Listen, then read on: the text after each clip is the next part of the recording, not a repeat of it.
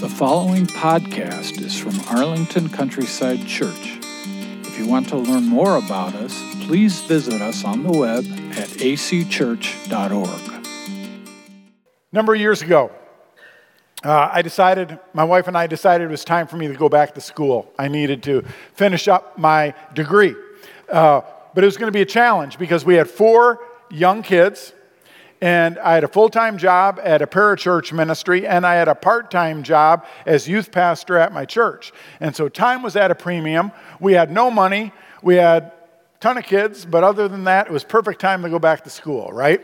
But we just felt like now was the time. We needed to do it. And so I got in this program at Trinity, right over here in Deerfield, where a working adult could go to class one night a week for 50 weeks in a row and get your degree at the end of that time. And of course, there was a ton of work outside of the classroom, but decided to enroll with this. The problem was I was so limited on my availability. Monday nights were the only time I could possibly attend class. I had commitments and obligations every other night of the week, and they didn't offer a class on Mondays except one. The problem was I wasn't eligible for it. This class that they had on Monday nights was called an Urban Ministries class.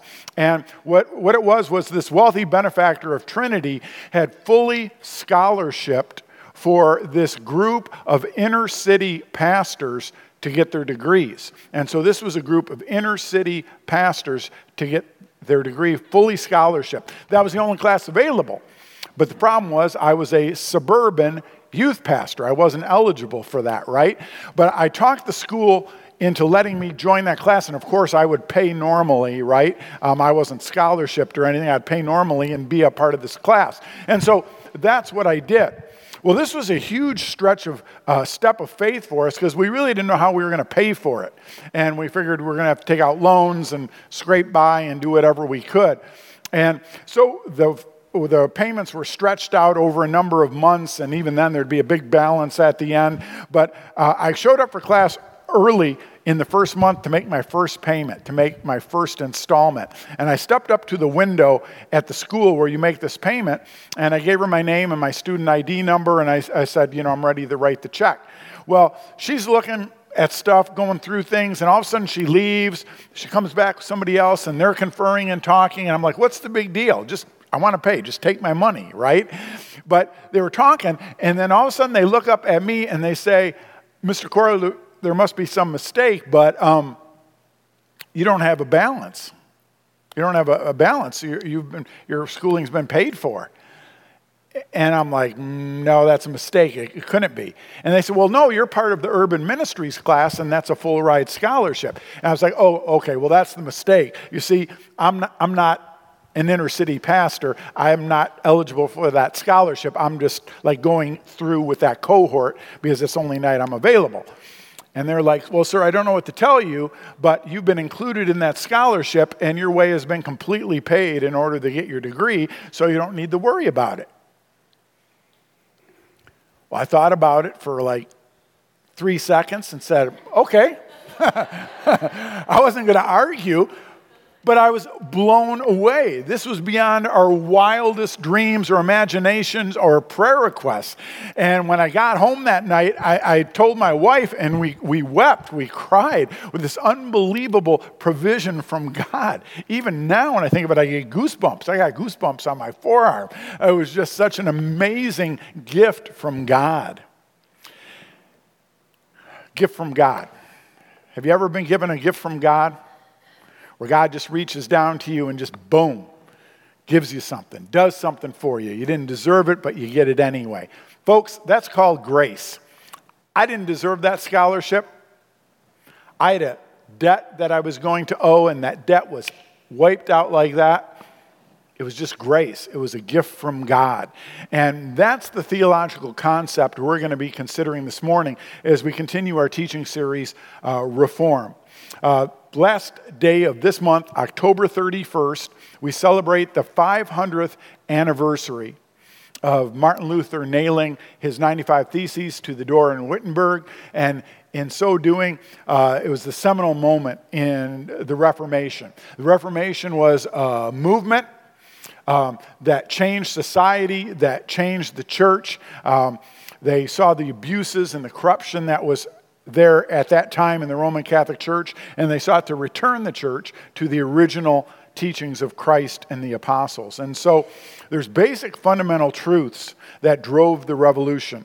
And we looked at these last week, and I want to review them real quickly. There were 5 guiding principles of the Reformation. Now, I want you to know this. If you were to read the writings of Zwingli or Calvin or Martin Luther or any other of the reformers, you wouldn't find these 5 principles listed. These are 5 solas, 5 Latin phrases that encapsulate the driving principles of the Reformation. But if you went back to the original writings of the reformers, you couldn't find them anywhere because they're not there. What we're looking at with these 5 solas is they've really been compiled by church historians and by theologians that have kind of summarized, does that make sense? Kind of encapsulated the driving teachings that were included within the Reformation. And so that's where these come from. And so here's the 5 solas. First of all, sola scriptura. That's Scripture alone. We looked at this last week. It's the conviction that the Bible alone is our authority. Now, I've got to stop here and say that I was on a website that does Latin pronunciation because I wanted to make sure that I pronounced each of these Latin phrases right. And what was so funny is at this website, the voice has a real heavy Italian accent. And so it's not sola scriptura, it's sola scriptura, sola scriptura. And you got to do your hand like this too, okay? I'm not sure why, but you just have, it's sola scriptura, like that, right? So in my mind, I might be saying, I'll be saying sola scriptura, but in my mind, I'm thinking sola scriptura, okay? So as we're going through this, feel free to go like that if you want to, okay? Okay, that's annoying, I apologize. I'll say the rest of them normal, okay? But we got sola scriptura, Scripture alone. The second guiding principle of the Reformation was sola gratia. Sola gratia is grace alone. That's what we're looking at today. It's the conviction we are saved by the grace of God alone. Sola fide is faith alone. We are saved through faith alone in Christ. Sola Christus, Christ alone. Jesus Christ alone is our Lord, Savior, and King. And then finally, sola Deo gloria, to the glory of God alone. We live for the glory of God alone. And so these 5 solas are what we'll be focusing on for the 5 Sundays in October. And so today, again, sola gratia, grace alone. We are saved by the grace of God. So what do we mean by grace? Grace is a super basic concept in the New Testament in the church, and understanding that word grace, what it means, is an important starting point. So let me give you a basic definition of the word grace as used in the New Testament. The word grace means unmerited favor or undeserved blessing. Just like that scholarship that was given to me, I didn't earn it, I wasn't eligible for it, I didn't deserve it, but it was given to me anyway. Folks, that was a great example of grace. And so, in relationship to what we're talking about this morning and what the New Testament teaches, the fact is this, that our salvation is a gift. You don't earn it. You don't deserve it. You never will deserve it, but it's given to you as a gift. Now, we understand the difference between a wage and a gift, right? If I hand you a $20 bill and say, hey, here's a $20 bill, and while you're at it, before you leave, could you wash my car? Wage or gift? Definitely a wage, right? Because there's strings attached. You got to do something to earn that $20 bill. But if I just hand you a $20 bill and say, here you go, and walk away, no strings attached, that's a gift. And when you think about salvation as a gift, what it means is we don't do anything to earn it, to achieve it. It's a gift that we receive. It's a free gift.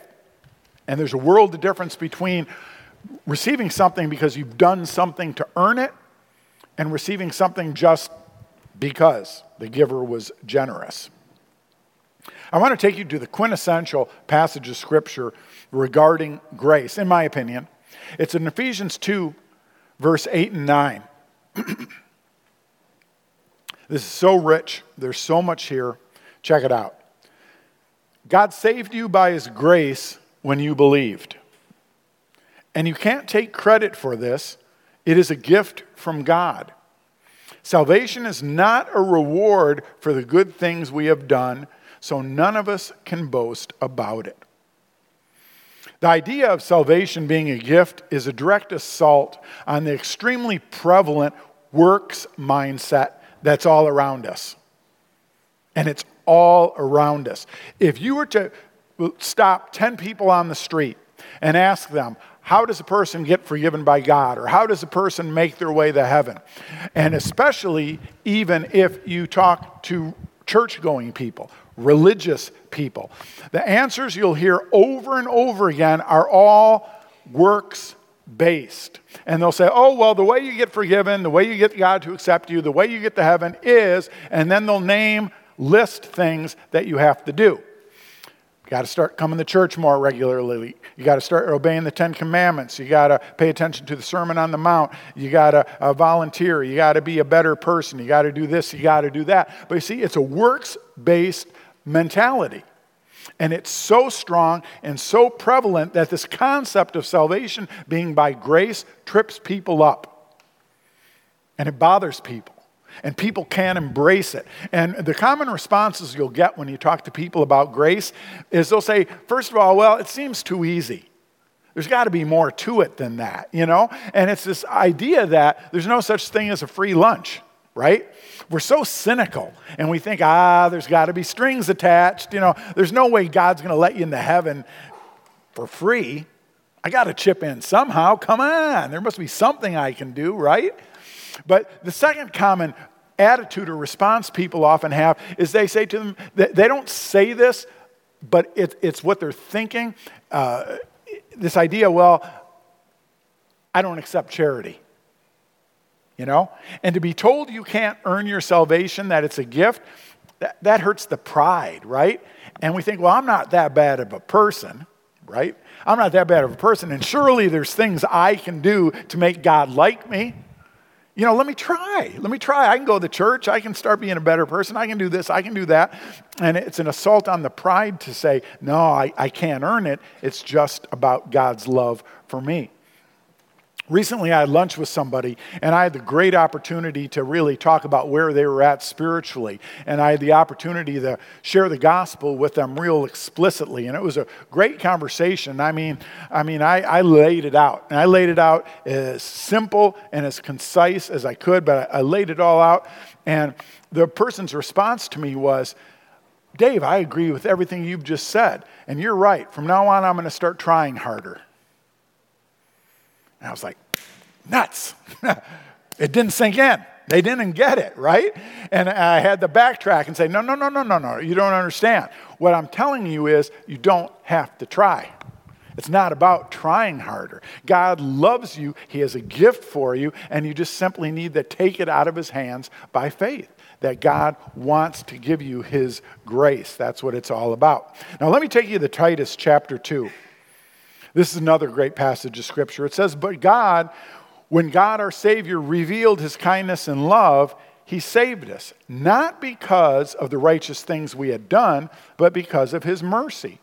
He washed away our sins, giving us a new birth and new life through the Holy Spirit. He generously poured out the Spirit upon us through Jesus Christ our Savior. Because of His grace, He made us right in His sight. Now, I want you to notice, it doesn't say because we're such lovable people that He made us right. It doesn't say because we try so hard that He made us right. What it says is because of His grace, His unmerited favor, His undeserved blessing, He made us right in His sight and gave us confidence that we will inherit eternal life. Did you know grace is the thing that sets Christianity apart from virtually every other world religion? Virtually every other world religion is in the business of giving you advice on how to reach God. And so they'll hand you a rope, they'll hand you a ladder, they'll teach you how to build a staircase, and they'll say, if you pray these prayers facing this direction, and if you do this, and you do that, and you say this, and you say that, and it's advice. And if you are sincere and you work hard, you'll probably get there. You might get there, right? And Christianity is the only world religion that doesn't give advice, it just proclaims news. And so when we come to people with the saving message of Jesus, we're not giving them any advice. We're simply telling them what's already happening. What we're telling them is that God loves you. He provided everything you need for forgiveness and salvation through the death of his son, the substitutionary death of his son on your behalf, and his bodily resurrection. And everything's taken care of. All you need to do is believe it. All you need to do is embrace it. It's all been done for you. God's done everything you need to find eternal life and forgiveness. That grace sets us apart from every other religious system. It's not about trying harder for us.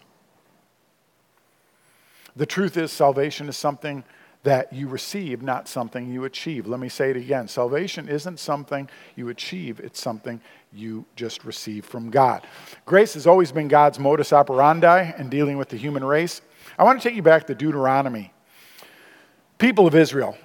God's chosen people, right? We all know that. The people of Israel were God's chosen people. Well, why did God choose them? You ever think about that? There are a lot of different nations in the world. Why did God choose them? Well, he talked to them about that. Deuteronomy 7. For you are a holy people who belong to the Lord your God. Of all the people on the earth, the Lord your God has chosen you to be his own special treasure. The Lord did not set his heart on you and choose you because you were more numerous than other nations, for you were the smallest of all nations. Rather, it was simply that the Lord loves you, and he was keeping the oath he had sworn to your ancestors. That is why the Lord rescued you from such a strong hand from your with such a strong hand from your slavery and from the oppressive hand of Pharaoh, king of Egypt. And so the Israelites, they had no inherent superiority of their surrounding nations. God chose them. They did not choose him. And you know what? That's the way it is with us. Jesus said, you didn't choose me, I chose you. And see, that's true with each one of us. We didn't choose Jesus, he chose us. Now you say, well, now wait a minute. I remember a time where I chose Jesus. I crossed the line of faith. I asked him to come into my life. Yes, that's true. But the point to be made is you only chose him because he chose you. The only way you could possibly approach him is because he wooed you. Various circumstances in your life drew you towards him. But the whole thing was grace. And you know what? That act of faith you made to place your trust in him, to place your faith in him, that was a gift. The fact that you could place your faith in him was a gift from him. And so it's all about God. A biblical understanding of salvation is always God-centered. It's always God-centered, and it's always all about him and his grace. It was seen in the nation of Israel. And you know what? You think about how the nation of Israel started. Who's the father of the nation of Israel? It was Abraham, right? Abram. And do you remember we looked at this in our summer series when we were in Hebrews 11, that when God chose Abram, the dude was an idol worshiper. He didn't choose Abram because like, hey, Abram, you get it. I'm gonna go with you because you get it. He was an idol worshiper. He had no merit of his own whatsoever to be chosen by God, but God just reached down and says, I'm going with you. That's grace, and that's always been the way that God has dealt with the human race. Now, I want to talk about, in the time we have remaining, the need for grace. Why is grace so necessary? Why is it so important? Why is it such a big deal? Because here's the deal. If you don't understand the need for grace, you'll never appreciate it. And I want to suggest if you don't understand our need for grace, you really won't understand grace to any great extent. And so I want to lay out for you the need for grace as found in Romans chapter 3. In Romans 3, the Apostle Paul, the first 3 chapters of this book, he's been laying out his case for man's need for salvation. Laying out the need. You can't get somebody saved unless you first convince them they need to be saved. And so the first 3 chapters are very dark. They're very harsh. They're very hard to take because he's laying out the sinfulness of human beings, right? And in Romans 3, where we're looking at here, he does something that was a common teaching technique for rabbis. It was called pearl stringing. And pearl stringing is when a rabbi would pluck various verses from the Old Testament and string them together as proof texts to prove a specific point. And so Paul's trying to prove a specific point here, so he starts pearl stringing. And he starts taking scriptures out of the Psalms and out of the book of Isaiah and strings them all together straight from Scripture to prove his point. So look at the pearl stringing he did, starting at verse 10. As the scriptures say, no one is righteous, not even one. No one is truly wise. No one is seeking God. All have turned away. All have become useless. No one does good, not a single one. Their talk is foul, like the stench from an open grave. Their tongues are filled with lies. Snake venom drips from their lips. Their mouths are full of cursing and bitterness. They rush to commit murder. Destruction and misery always follow them. They don't know where to find peace. They have no fear of God at all. The concept Paul is speaking of here, we've applied a theological phrase to it called total depravity. Total depravity. And it's all-inclusive language here. No one, everybody, all. It applies to the entire race. The phrase total depravity is derived from the Augustinian concept of the original sin. That Adam's sin was passed on to the entire human race, so that we all have a propensity to sin. We're all by nature separated from God and in rebellion to him. And I remember when a long time ago, I took a basic philosophy class at a community college, and we got to a point in class where we were studying the writings of Augustine. And I remember how there was a palpable hatred for Augustine by my classmates. They hated his writings. And the reason why is because he went against common cultural thought. Because common cultural thought says human beings are basically good. Have you heard that phrase before? That human beings are basically good? And Augustine comes along and says, nope. He says human beings are totally depraved and separated from God and have no merit of their own. And that really rubbed people the wrong way. And maybe you're sitting here now saying, I'm not sure I like this. I'm not sure I agree with this. But folks, it's what God's word proclaims. Now, I think what trips people up sometimes when you start talking about total depravity is they misunderstand the phrase. Total depravity does not mean that men and women are as evil as they could possibly be. That's not what it means when it says we have total depravity. We could get more evil. Trust me, I could get a lot more evil, all right? And trust me when I say our society could get a lot worse. You hear a lot of Christians belly aching right now about how bad everything is, and it may be really bad, but I'll tell you this, folks, it could get a lot worse. And there's been times in the course of history in certain cultures where it's been a lot worse, all right? So as bad as it might be, okay? So we're not talking about total depravity as in like it couldn't get any worse. Total depravity simply means that every part of us has been tainted by sin. That every part of us as humans has been corrupted by sin. And in that sense, it's total depravity. Another phrase that's sometimes used is total inability. Total inability to please God, to earn his favor. And in this passage in Romans 3, he uses some phrases that show how we're totally corrupted by sin in our mind, in our heart, and in our will. In our mind, he says, no one is truly wise. In our unregenerate state, we don't know God or his ways. Heart, no one is seeking God. You see, we seek the gifts, not the giver. We want God's blessings. We want God to meet our needs, but do we want God?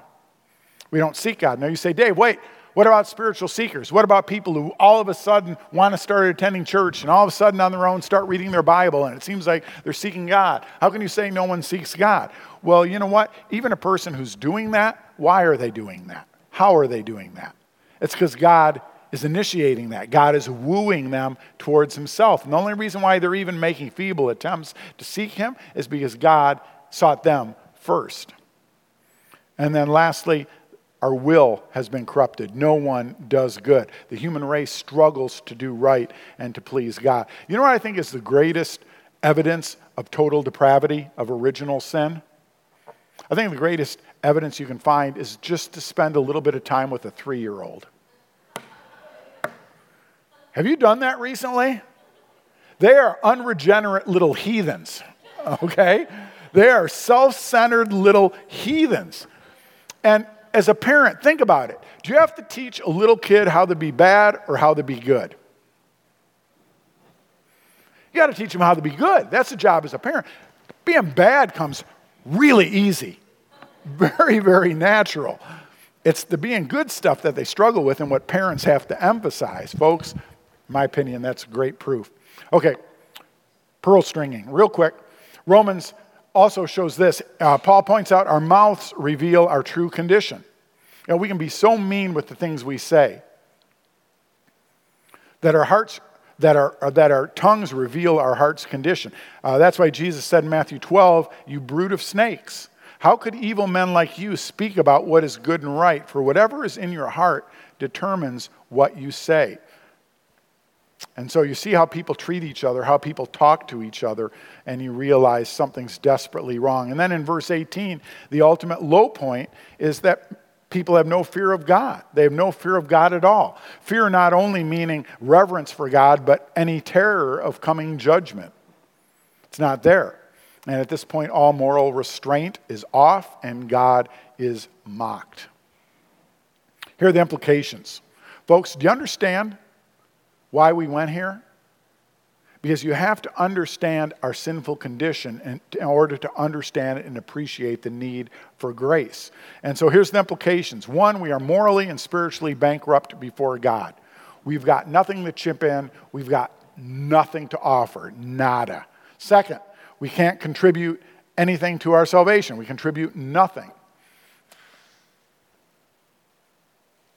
And we're mistaken if we think we do. And then third, the sinfulness of sin requires an abundant and amazing grace. Our spiritual condition is so dire. The only chance we have is if there's a loving, generous God who's willing to hook us up based upon nothing within us. And the good news is that's exactly the God we have. A generous God who's willing to hook us up even though there's no merit on our part whatsoever. I want to encourage you, if you're still trying to reach God by trying harder and being good, give it up. You don't need to try any longer. You don't need to try harder. It's beyond your capabilities. God loves you. He has a gift for you found in Christ. Childlike faith, you receive that for yourself. You know what? The grace of God should provoke us to worship, to praise God. Worship is the correct response to the truth of sola gratia. This quote by Martin Luther is perfect. Check it out. Martin Luther said this: "Sin is not canceled by lawful living, for no person is able to live up to the law. The law reveals guilt, fills the conscience with terror, and drives men to despair. Much less is sin taken away by man-invented endeavors. The fact is, the more a person seeks credit for himself by his own efforts, the deeper he goes into debt. Nothing can take away sin except the grace of God." Nothing can take away sin except the grace of God. Amen and amen. Thank you for listening. If you want to know more about Arlington Countryside Church, please visit us on the web at acchurch.org.